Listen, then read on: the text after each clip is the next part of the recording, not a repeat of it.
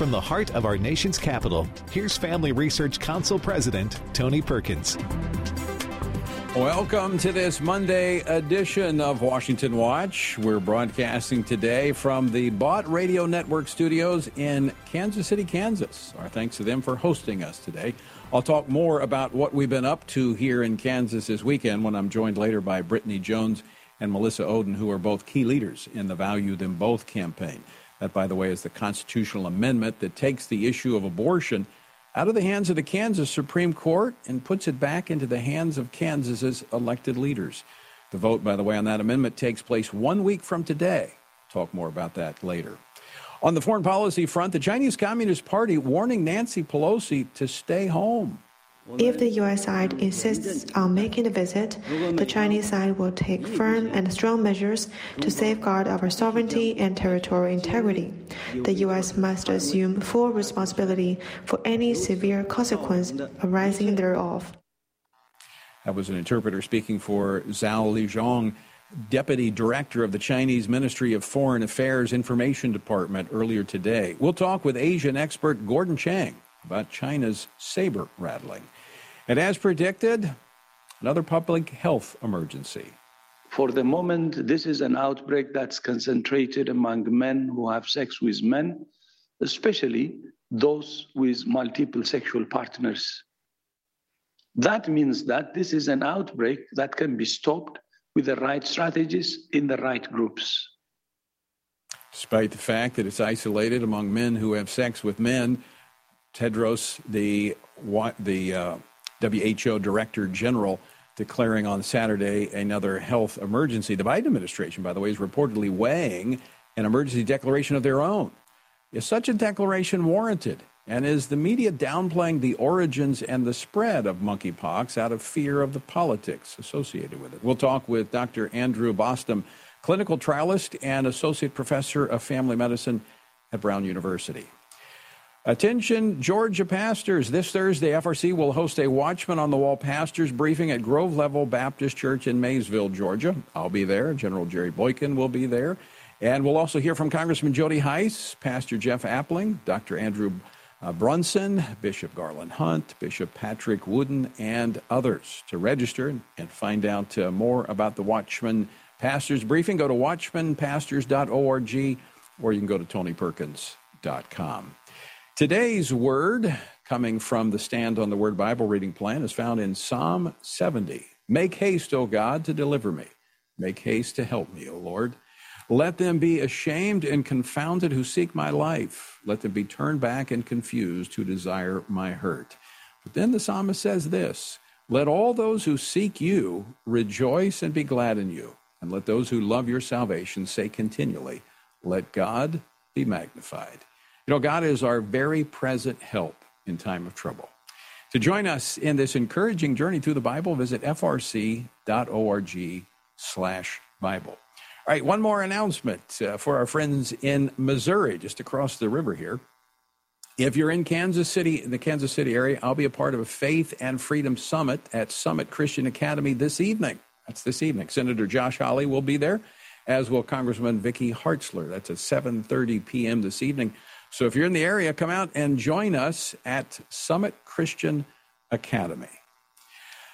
All right, a news report claiming that House Speaker Nancy Pelosi plans to visit Taiwan next month with a delegation has the Chinese Communist Party up in arms, with the Chinese Foreign Ministry spokesman Zhao Lijiang warning of serious consequences, including military action. While the U.S. is no stranger to angry responses from China, the CCP's latest warning over Speaker Pelosi's potential trip appears to be triggering a different response from the Biden administration. Why is that? Well, here to talk about this is China expert Gordon Chang, author of The Coming Collapse of China and the Great U.S.-China Tech War. He can be found on Twitter at Gordon G. Chang. Gordon, welcome back to Washington Watch. Thank you so much, Tony. First of all, obviously this must be significant for the Chinese to respond as they are to Nancy Pelosi's visit. Yes, you know, there's always bluster in Chinese communist propaganda. This time there's an ominous tone. And I think it's because they see the disarray in the Biden administration. And because of that, they think that they can boss the president around. So that's what the stakes are here. And so therefore, I think that this crisis is different than ones we've had in the past. The Chinese are serious this time because they're confident. I mean, last week when President Biden was asked about the potential trip, he said this. He said that this was when he was boarding Air Force One. He said, not a good idea. It sounds as if he's somewhat ambivalent about supporting Pelosi's trip to Taiwan. Could that be the weakness that they're perceiving here and the reason they're threatening even military action? I think so, Tony. When the president said that on Wednesday, he was saying, the military doesn't think it's a good idea. Well, the president's comments were ill-advised because it's not the military that makes the political decision. It's the president of the United States. And by talking about divisions within his administration, he was encouraging the Chinese to become even more belligerent, more provocative, because they think in China that they can actually get what they want. So I think that Biden has actually aggravated the crisis and made it worse than it needed to be. So why is, I know you've mentioned there's perceived weakness. Is this China, the Chinese Communist Party, flexing its muscle in anticipation of some type of move as it pertains to Taiwan? It could very well be that because, they saw the debacle in Afghanistan. They saw the failure of the Biden administration to deter Putin in Ukraine. And so Chinese leaders have gotten very aggressive recently. And it's not just in Taiwan, it's also in the Second Thomas Shoal in the Philippines, in the South China Sea. Actually, a couple of weeks ago, the State Department actually had to warn China and said that it might use force of its own to prevent China from its belligerent activities around that disputed feature. So what we are seeing is a Beijing which is demonstrably more aggressive, especially in its intercepts of vessels and planes in the global commons. This is exceedingly dangerous. So Gordon Chang, the Chinese Communist Party spokesman, saying that basically signaling that a military response is possible to Pelosi's visit. So what would that look like? What type of military response might they engage in? Hu Sui-jin, who was the former editor of Global Times, which is a Communist Party publication, actually said that Chinese planes might accompany Pelosi's plane as it landed in Taiwan. In other words, for Chinese planes to violate Taiwan's sovereign airspace. And obviously, that is unacceptable. We don't know exactly what China would do, but that is one of the things that they've actually talked about in public. So we've got to be prepared for that one. I mean, that gets pretty risky because when you start doing that, you could have an accident. Something could happen that would trigger an international incident, which, quite frankly, would require a response from the United States. Yeah, so the Chinese intercepted an Australian Poseidon P-8A about a month ago, and it fired chaff, which actually was ingested into one of the two engines of the plane. The Australians were lucky that they did not lose that crew. So something like that could happen. And this is just a question of the statistics. Eventually, the law of averages will say that one of these Chinese intercepts will go dangerously wrong, like the one on April 1st, 2001, the Hainan plane incident. So they could bring down Pelosi's plane, for instance. And that, of course, would trigger a spiral from which it would be very difficult to extricate ourselves, and one in which we would have to impose costs on China for that type of activity. Gordon, what other activity do we see happening on behalf of China that would suggest that they're moving closer to some type of action, military action, as it pertains to Taiwan? Well, there have been these flights through Taiwan's Air Defense Identification Zone, which is international airspace, but which is considered to be extremely provocative. And also there have been the joint exercises with the Chinese and the Russians. But the most dangerous things the Chinese have been doing have been elsewhere. So, for instance, they've been sailing their frigates through Japanese territorial water around the Senkakus in the East China Sea. And going back to Second Thomas Shoal, they've been preventing the Philippines from resupplying their outposts there. And that's the one that triggered the warning about the U.S. Using force to protect our Philippine ally. Also, we see a dangerous buildup in Ladakh in the Himalayas, where Chinese forces below the line of actual control, in other words, in Indian-controlled territory. Around China's periphery, we see much more aggressive action over the last couple months than we've seen in preceding periods. So Gordon, is their economy in China such that they could sustain some type of military action or international response to this aggressive behavior? Their economy is in contraction, and if it weren't for exports and for Wall Street's investments into Chinese equities, probably the Chinese economy would be in free fall.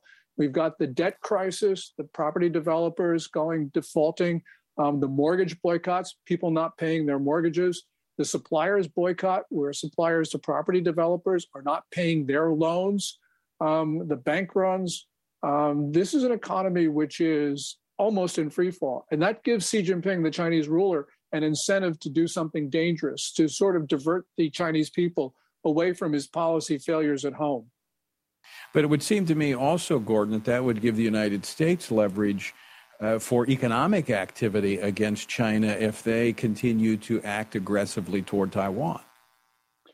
If we had a president who was willing to use American power, like Reagan was, who was willing to use our leverage against the Soviet Union. Biden has shown very little inclination to do that. And so, yes, we do potentially have the leverage. Yes, we could move the world to much better outcomes, but we need a president who wants to do that. And unfortunately, we don't have one at the present moment. And so, in the meantime, they continue to strengthen their hand while they're being more aggressive internationally with other countries, including the United States. Yes. We've seen a China now that is more dangerous than I believe at any time during the history of the People's Republic. I think this is the most dangerous moment in history after the Second World War, more dangerous than the Cuban Missile Crisis or the Checkpoint Charlie crisis of the year before, because we know from the archives, Tony, that neither Khrushchev nor Kennedy was willing to use nuclear weapons.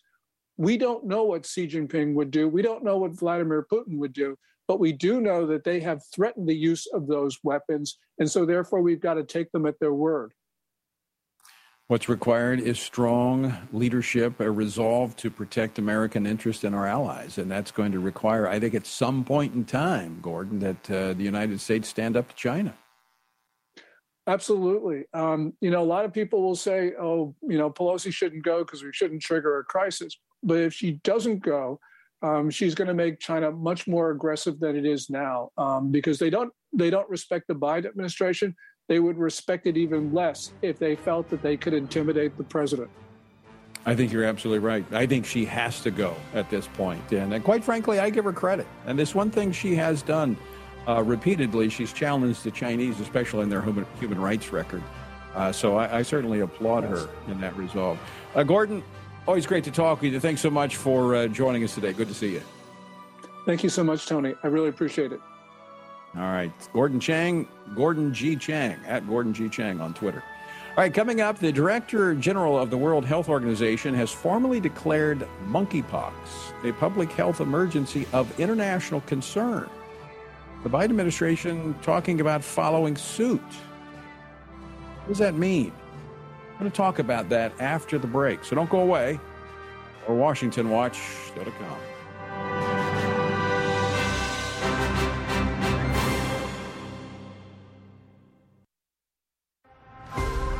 Would you like to spend consistent time in God's Word? Then join Family Research Council on an exciting journey through the Bible. FRC's 2-year Bible reading plan helps you to approach daily Bible reading intentionally. You will dive deeper into the nature of God and how His Word speaks into cultural issues of today. All wisdom comes from God, and He has given us the Bible as a way to understand the world. His Word is necessary in our lives, so much so that Christ said, we are to live on every word that comes from the mouth of God.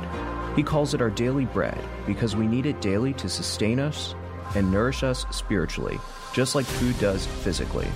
Start this adventure today with Family Research Council.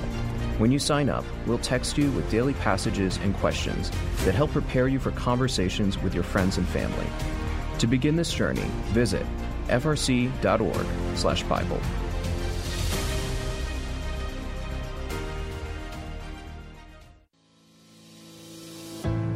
1 Peter 3:15 instructs us to always be prepared to give an answer to everyone who asks for a reason for the hope that we have. The mission of FRC's online Center for Biblical Worldview is to carry out that verse by training Christians to advance and defend the faith in their families, communities, and the public square, as now more than ever, we need to be grounded in the truth of God's Word. The Center for Biblical Worldview provides amazing written resources for a wide range of relevant issues, including biblical stances on voting, religious liberty, abortion, marriage, and sexuality. Each of these topics comes as a free downloadable PDF version, abbreviated version, and Spanish translation, along with the prayer guide. To access this written series or to sign up for the Center for Biblical Worldview's monthly newsletter, visit frc.org/worldview.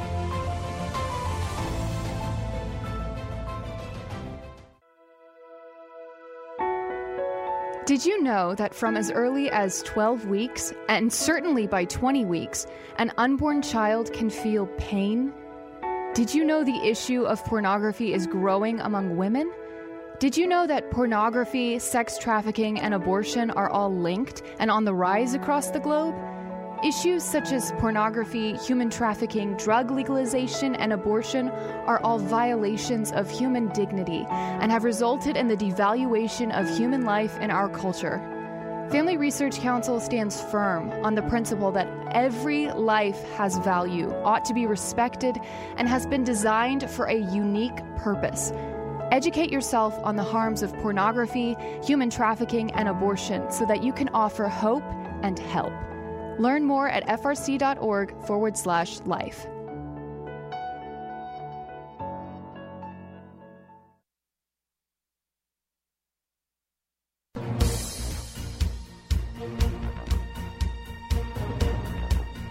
Welcome back to Washington Watch. We're broadcasting from the Bott Radio Network studios in Kansas City. Good to have you with us. All right, over the weekend, the Director General of the World Health Organization, Dr. Tedros Ghebreyesus, formally declared monkeypox a public health emergency of international concern. That's a designation that the WHO currently uses to describe they've only used it two other diseases, COVID-19 and polio. All right, think about that for a moment. So in doing so, he overrode a panel of advisors who were unable to come to a consensus. And that's something that hasn't happened either. Now, the Biden administration is considering a public health declaration in response to the growing outbreak, which is primarily spreading among men who have sex with other men.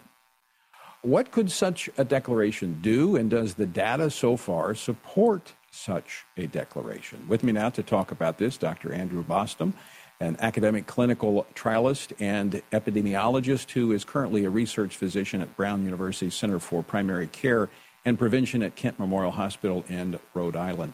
Dr. Bostom, welcome back to the program. Thanks for having me on again, Tony. All right, so before we get into the emergency declarations, can you tell our viewers and listeners what is known so far regarding this outbreak?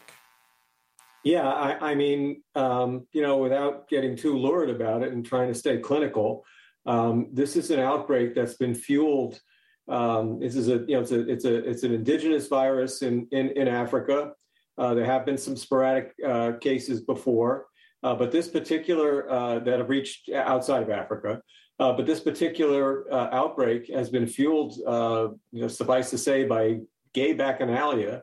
And you can see that very clearly in a very dry paper that was published in the New England Journal within the past week, which described 528 cases from 16 countries. 84% of the cases were in Europe, Israel, Australia. 16% were in the Americas.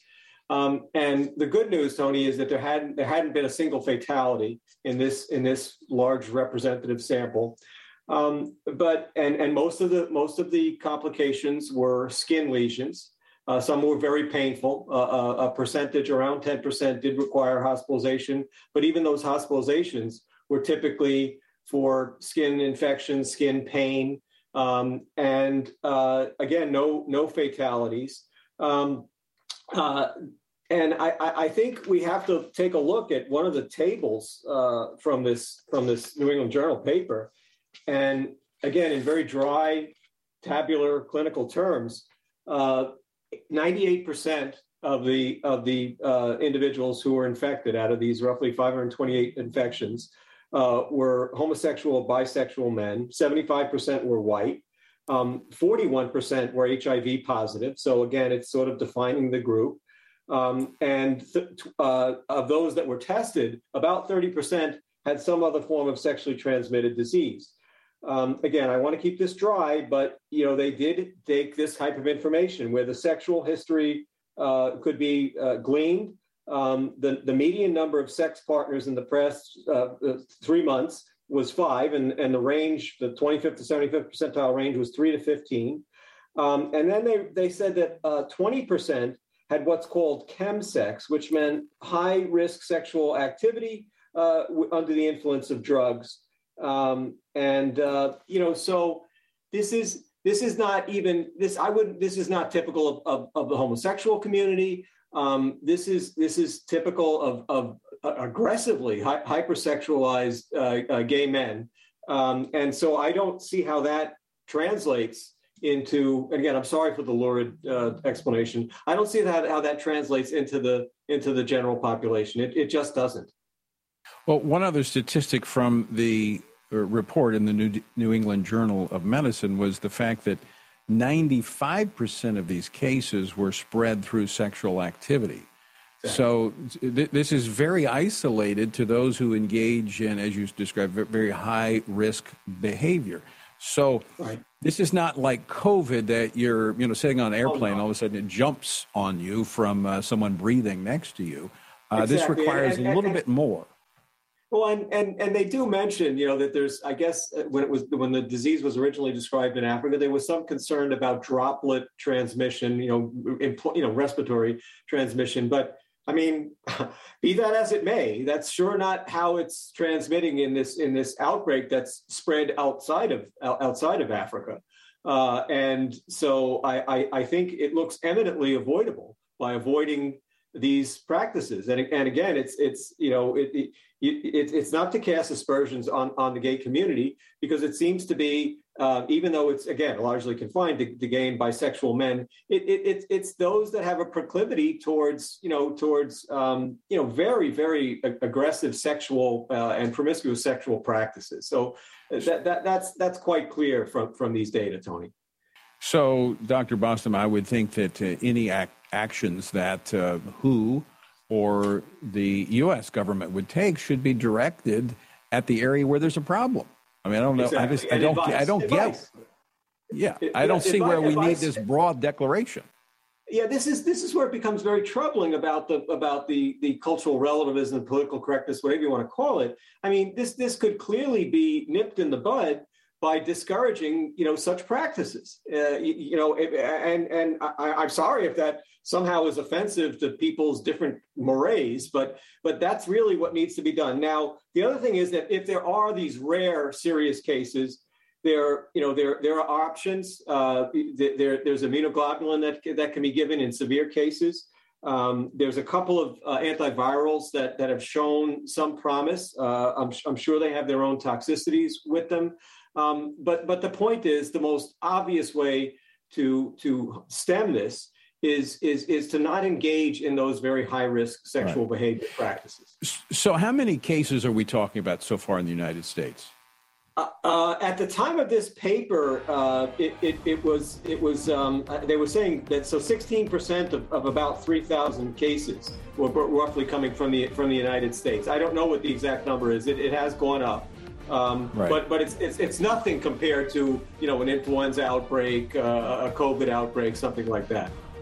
And the federal government has shipped more than 300,000 doses of the monkeypox vaccine which is basically the smallpox vaccine. And smallpox vaccine was very effective in eradicating smallpox, but it has its own toxicity profile. So for heaven's sake, if it's going to be used, it should be highly, highly targeted. Right. All right, Dr. Bostom, always great to talk with you. Thanks so much for joining us. Take care, Tony. All right, folks, stick with us. We're coming back with more Washington Watch after the break.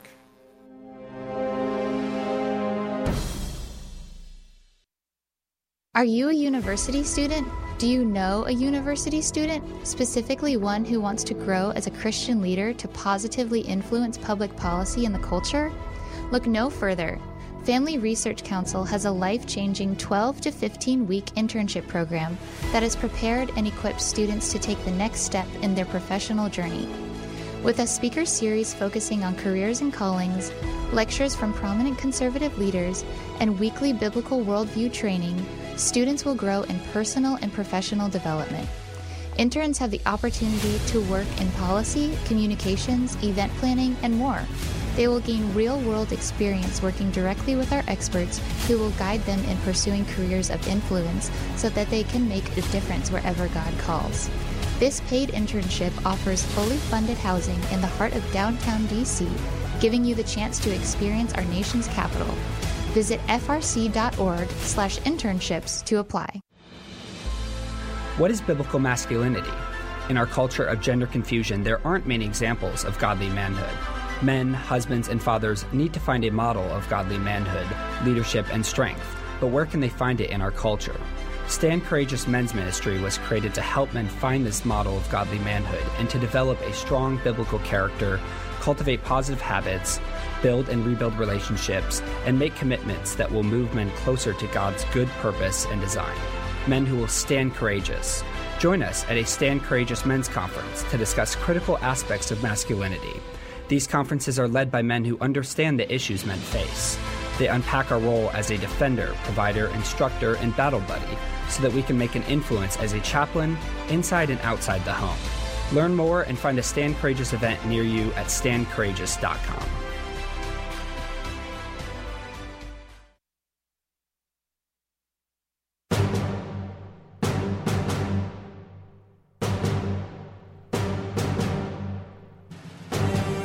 All right, this is Washington Watch. I'm Tony Perkins, your host. Good to have you with us.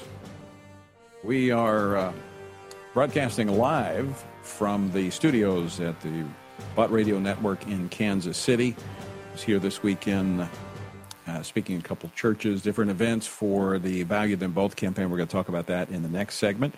I want to just continue on here for just a moment on this issue of the monkeypox and putting this into perspective. That, as we mentioned, and I know this is a family program, but we need to educate our children that behavior has consequences. 98% of these cases of monkeypox are men who have sex with men. 95% of the cases so far, this was as of June 24th in the New England Journal of Medicine, was transmitted by 95% transmitted through sexual activity. All right, here's a way to avoid monkeypox. Don't do it. I mean, you know, if they want to declare a national emergency, maybe they need to do away with these apps like Grindr, maybe shut down the gay bars where a lot of this activity has been centered. I mean, they closed the churches during COVID, made everybody wear masks. Or are they going to, 300,000 doses of monkeypox vaccine. And they're saying they're gearing up to be able to do 80,000 monkeypox tests a week. I don't think there's going to be that great of a need for this. And by the way, over the weekend, it's very interesting. On Drudge, there was a headline that 2 children had contracted monkeypox. 2, I believe both of them were 8 years old. I can't find it now because they took the article down. I actually tweeted about this because based on this information, and I'm talking as a former police officer, 98% of the persons infected were men who had sex with men.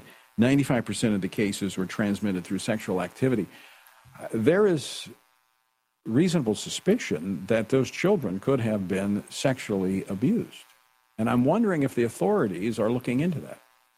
Even the CDC director acknowledged that there were children. And, of course, they were using that to build the pressure for this emergency declaration. But it looks more like there could have been a crime committed. I wonder if they're going to be pursuing that. Probably not. All right, I'm going to bring in Connor Semelsberger, from the Family Research Council.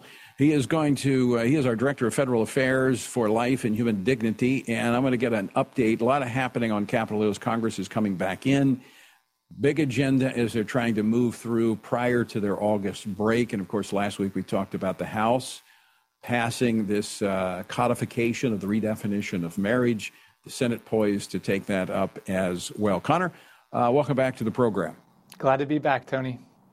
All right, so what's on the agenda this week as Congress is churning through things to try to get to that August break? Yeah, you're talking about monkeypox. Well, right now, Congress has a COVID problem. They've squeezed 2 years' worth of legislative work into about 2 weeks. And, latest reports are up to 3 or 4 senators on the Democratic side have tested positive for COVID, including Joe Manchin. Leahy is out with a hip, and Senator Murkowski also tested positive for COVID. So now they've dealt themselves a raw deal by having to push through must-pass legislation in a few weeks. And those things are like our annual funding bills to fund the government. They have about 60 days to fund the government for the next year. That runs out September 30th. Our defense authorization that provides authorization to run the Department of Defense for the next year, that's a must-pass bill. And they're talking about chips, bills to do technology chips. And like you said, trying to squeeze in, even though all these crises are happening, they're trying to squeeze in a show vote that has some real consequences if passed on the Disrespect for Marriage Act.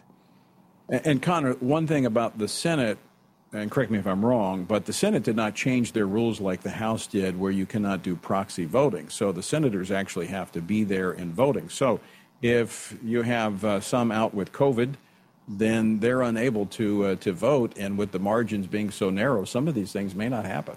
That's right. It's a 50-50 split in the Senate. So no margin for error at all. And that's what the Democrats got dealt this week is that, because they followed the rules, unlike the House, to have our senators, members, representatives be there in person to represent us in our government. They must be present to take votes, to move legislation, to confirm nominees. And right now they have few members out. So it will slow things down. But that does not mean they won't get those members back as quickly as they can and try to squeeze some of these last bills out before the election season really heats up. And folks need to really contact their senators this week. There are 2 senators to speak to them regarding this redefinition of marriage because Senator Schumer has said he's going to push this through. As you said, it's a show vote to try to, to pump up their base. But it has significant consequences for religious freedom in this country, as we've seen over the last 7 years since the court redefined marriage, as well as the future of children. So FRC has an action item. Where can people find it? Yeah, frcaction.org. You can sign up there to get our alerts and make sure you're contacting, like Tony said, you said both your senators need to find out from you that you want them to defend marriage as we know it between a man and a woman. And this bill goes much beyond that. So let them know today, especially if they're home in their districts in the next couple weeks as well. They should be hearing from you on where you want them to be on this important issue. All right. Connor, always great to see you. Thanks for stepping in the studio for me. Yep. Great to be on with you, Tony. All right. So you can also go to TonyPerkins.com, and under the episode resources, we have a link there where you can contact your 2 senators. Now, this is not just about repealing DOMA. This is about eliminating DOMA, but it's also about creating open season on religious freedom in this country. And we've been talking about what's happening in the classroom with the indoctrination of children. This will only accelerate because it'll be a green light for the left to take over.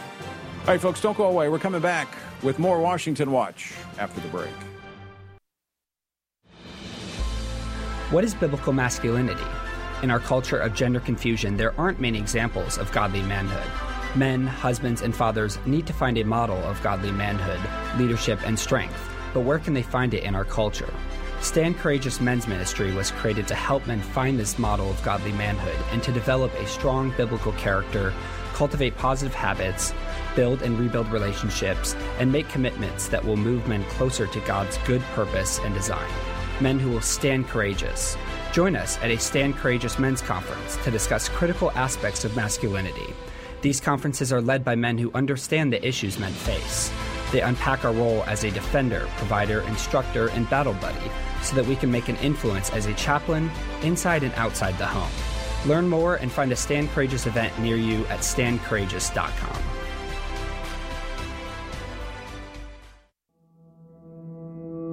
With the increase in tech censorship of conservatives and Christians, Family Research Council created a tech subscription platform to be sure we don't go completely dark due to censorship.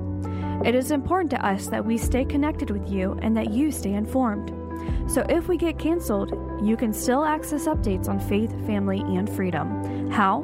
Just text STAND to 67742 to sign up for our text alerts, and you will get FRC's content straight to your phone. Again, just text STAND to 67742 and you will get alerts on the biggest stories of the day. With just a simple text, always have access to our content and stay informed and connected with like-minded community. Text STAND to 67742. That's STAND to 67742.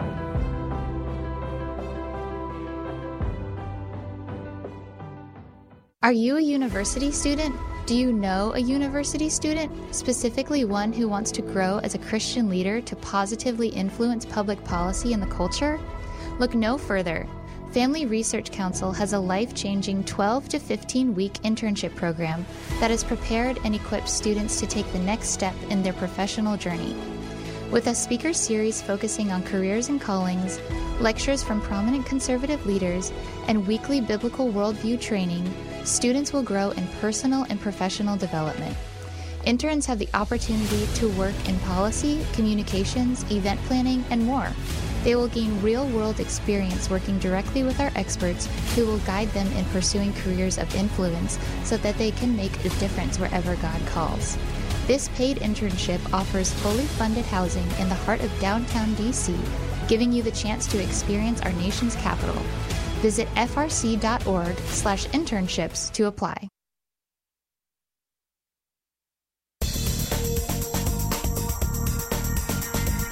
This is Washington Watch. I'm Tony Perkins, your host, and as you can tell, I'm not in the studio. That's because I'm in the studios of Bot Radio Network in Kansas City. Been here this weekend. Going to be here through tonight. In fact, if you're on the other side of the river in Missouri, a Faith and Freedom Summit tonight at Summit Christian Academy at 7:30 p.m. I'll be there. Senator Josh Hawley will be there. Congresswoman Vicky Hartzler as well. That's at 7:30 p.m.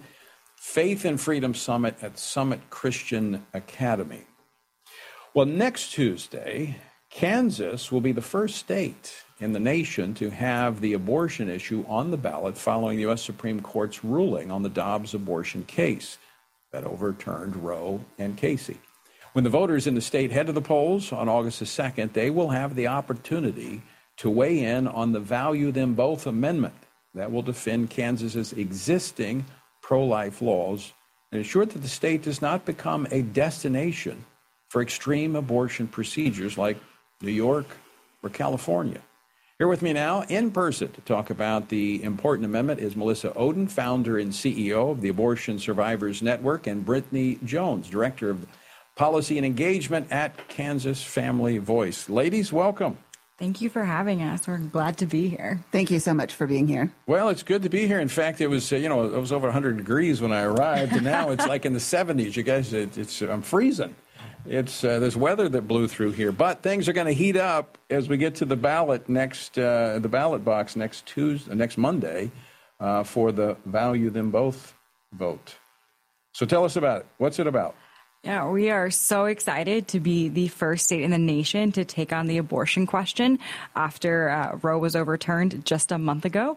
So Value Them Both is a pro-life constitutional amendment that returns the power of the people of Kansas to have a say on the abortion question. I said next Monday. It's next Tuesday. Next Tuesday, yes, August 2nd. Now, if you show up Monday, that's fine. You'll just be there a day in advance. Right. You might have to vote at a different location on that day. Yeah. But yeah, so our Kansas Supreme Court in 2019 took away the people's ability to place even the most basic regulations on the abortion industry. And so Value Them Both restores their ability to have a say. Right. So, Melissa, this doesn't eliminate abortion in the state. It simply allows the elected officials to represent the people of the state instead of the court making the decision. Absolutely. And the other side does continue to spread such misinformation and outright lies about it, Tony, saying that it is a ban. But when you read through social media comments and someone challenges the other side to say, this is not a ban. Have you read the amendment? It's not a ban. And the abortion supporters will say, oh, I know it's not a ban, but we can't trust our elected officials. Yeah. Well, who wants to trust the courts? I mean, that's why we work these things out through the legislative process. Now, there are some, and I look, I think we need a nation that embraces the sanctity of human life from conception until natural death. That's my view. That's the policy I've worked for, but I've also taken the incremental approach, knowing what society is ready for. 20-some years ago, I authored the bill in Louisiana, Abortion Clinic Regulation Acts. That's one that has actually been struck down here by the Supreme Court. So right now, your clinics are operating like ours were in Louisiana back in the 90s with unsanitary conditions that puts the lives of women at risk. That's one of the things that really is on the ballot here. Yeah, so what a lot of people don't know is that as recently as 2010, there was a clinic in Kansas City, so just, 20 minutes from here, that was operating much like Kermit Gosnell's clinic in Philadelphia. He was using carpeted rooms to perform abortions. He was sterilizing his instruments in a dishwasher, which for the record is not sterile. Women were getting sick, women were dying, and so that's why we passed our clinic licensing laws in 2011, and our Kansas Supreme Court has already struck down those laws. They're already unenforceable.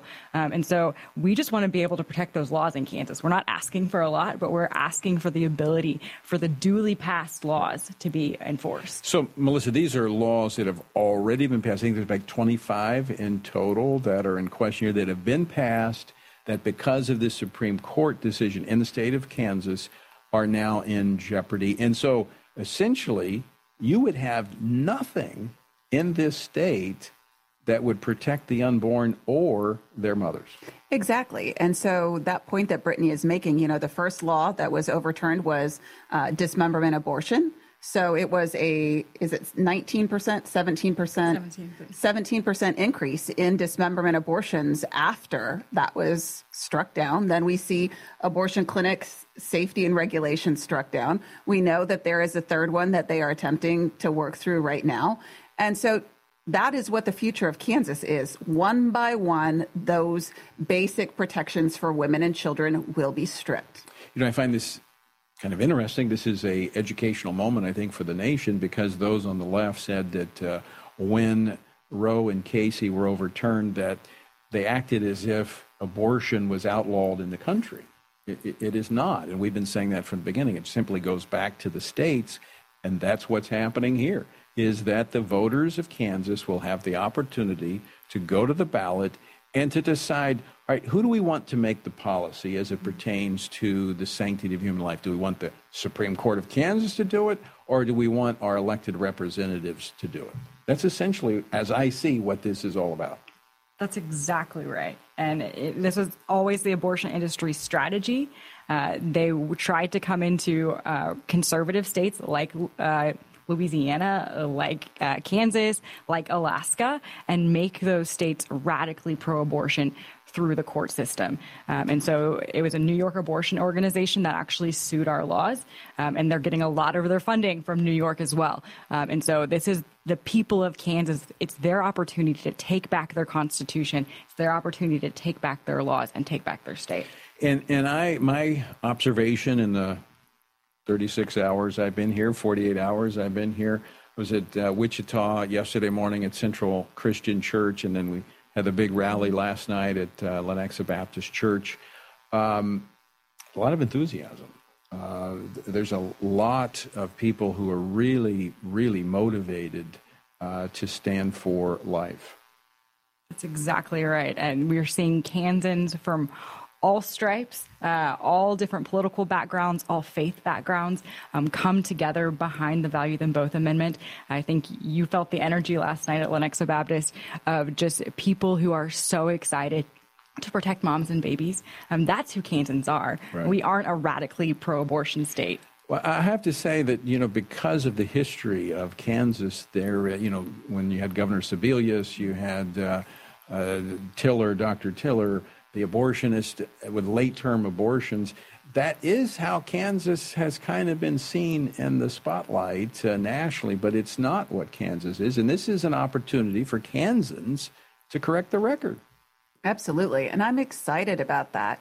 You know, the state of Kansas, as you shared, Tony, has a history when it comes to abortion. But what we know is time and time again, the people of Kansas support life.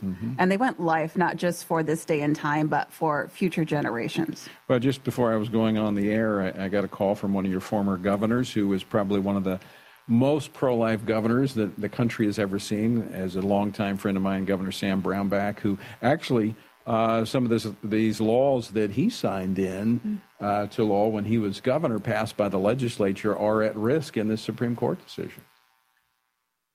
That's exactly right. Sam Brownback, Governor Sam Brownback, is the one who was able to sign the live dismemberment abortion ban, which actually led to this 2019 ruling that really set us back. But that was the first in the nation of that kind of law. We've been a leader on the question of life since 1997. And so that is why outside abortion organizations attacked our state. They attacked our laws. And so it's time to take those laws back.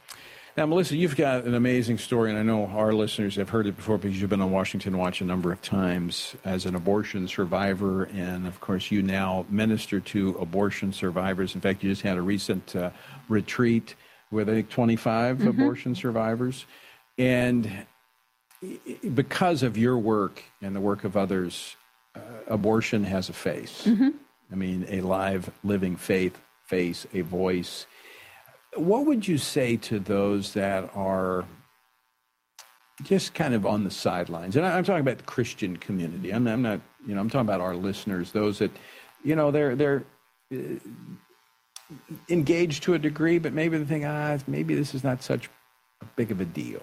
What would you say to them if they're standing on the sidelines of this? I would say look into the eyes of my 14-year-old and 7-year-old daughters and ask them how abortion has impacted their lives, because they would tell you that their mom wouldn't be alive if an abortion would have ended her life. They would tell you how their grandmother Ruth was forever devastated by the abortion that was supposed to take my life. They would tell you that they wouldn't be alive. They would tell you that their pain exists knowing that this happens to other children in our world. And it's easy to think that maybe it happens to someone else or that it's somebody else's business, right? I personally wouldn't, but right. It does happen in our churches, in our families, in our communities. And if it's not us, then who is it going to be, Tony? And it's also about, when we're in a dark place, when we've made decisions and the consequences are cascading in around us, and we see no way out, that's when the enemy preys upon us and takes advantage. And that's where abortion then seems to be a way out. But you shared something this morning. We had a pastor's breakfast, and you shared something this morning about your mother who for years thought you actually had been aborted successfully. And that during those 30 years that her life just kind of imploded because of the guilt that she bore from that abortion. That's so right. When we talk about abortion, as you shared, abortion has a face and a name. And unfortunately, we haven't come face to face with those nearly, 65 million children who have been affected by abortion. But we also haven't heard from their mothers and fathers who have been impacted by that.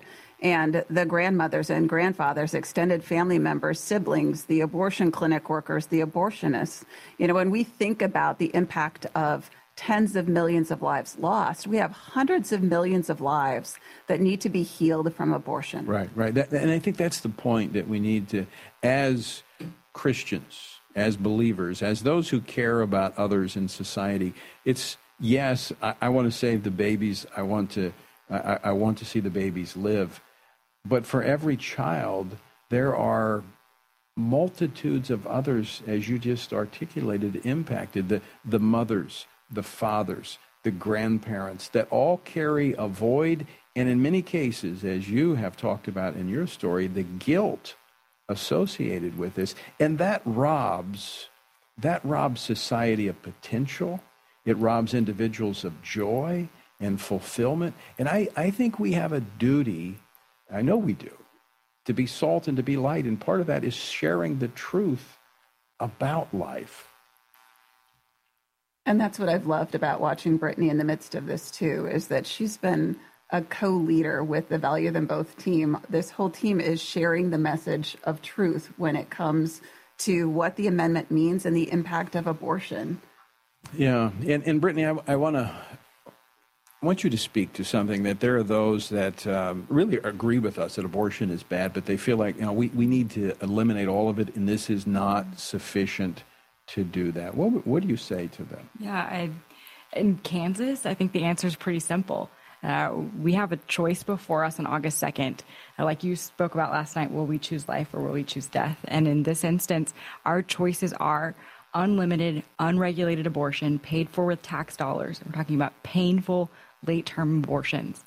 Or we'll choose to vote yes on Value Them Both and to support our laws that have already been passed and work together on creating policies that best protect moms and babies, that help pregnancy resource centers, that help moms make the right choice to protect moms and babies.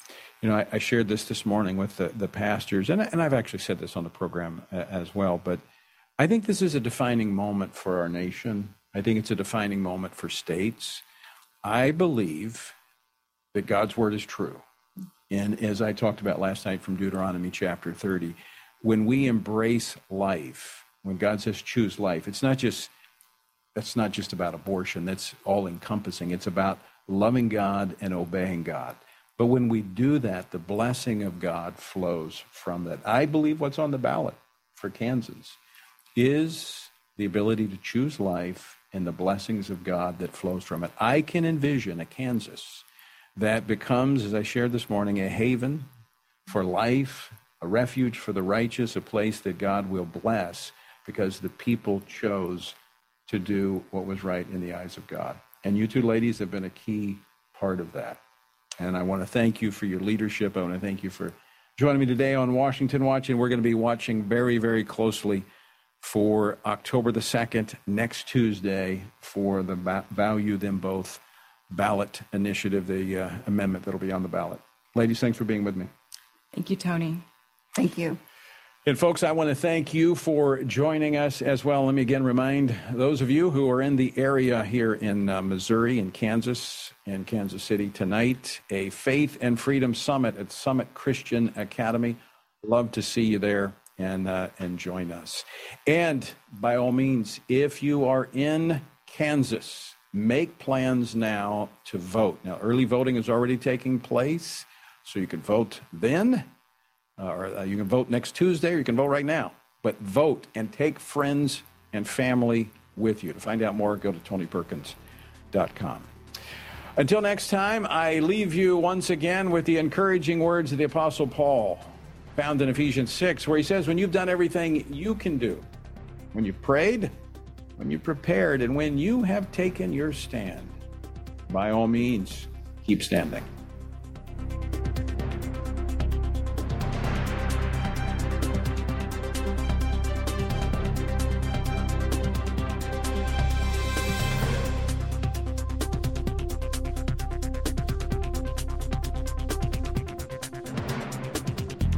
Washington Watch with Tony Perkins is brought to you by Family Research Council and is entirely listener-supported. Portions of the show discussing candidates are brought to you by Family Research Council Action. For more information on anything you've heard today, or to find out how you can partner with us in our ongoing efforts to promote faith, family, and freedom, visit TonyPerkins.com. Also, to leave a comment about Washington Watch, call our watch line at 1-866-372-7234. That's 1-866-372-7234.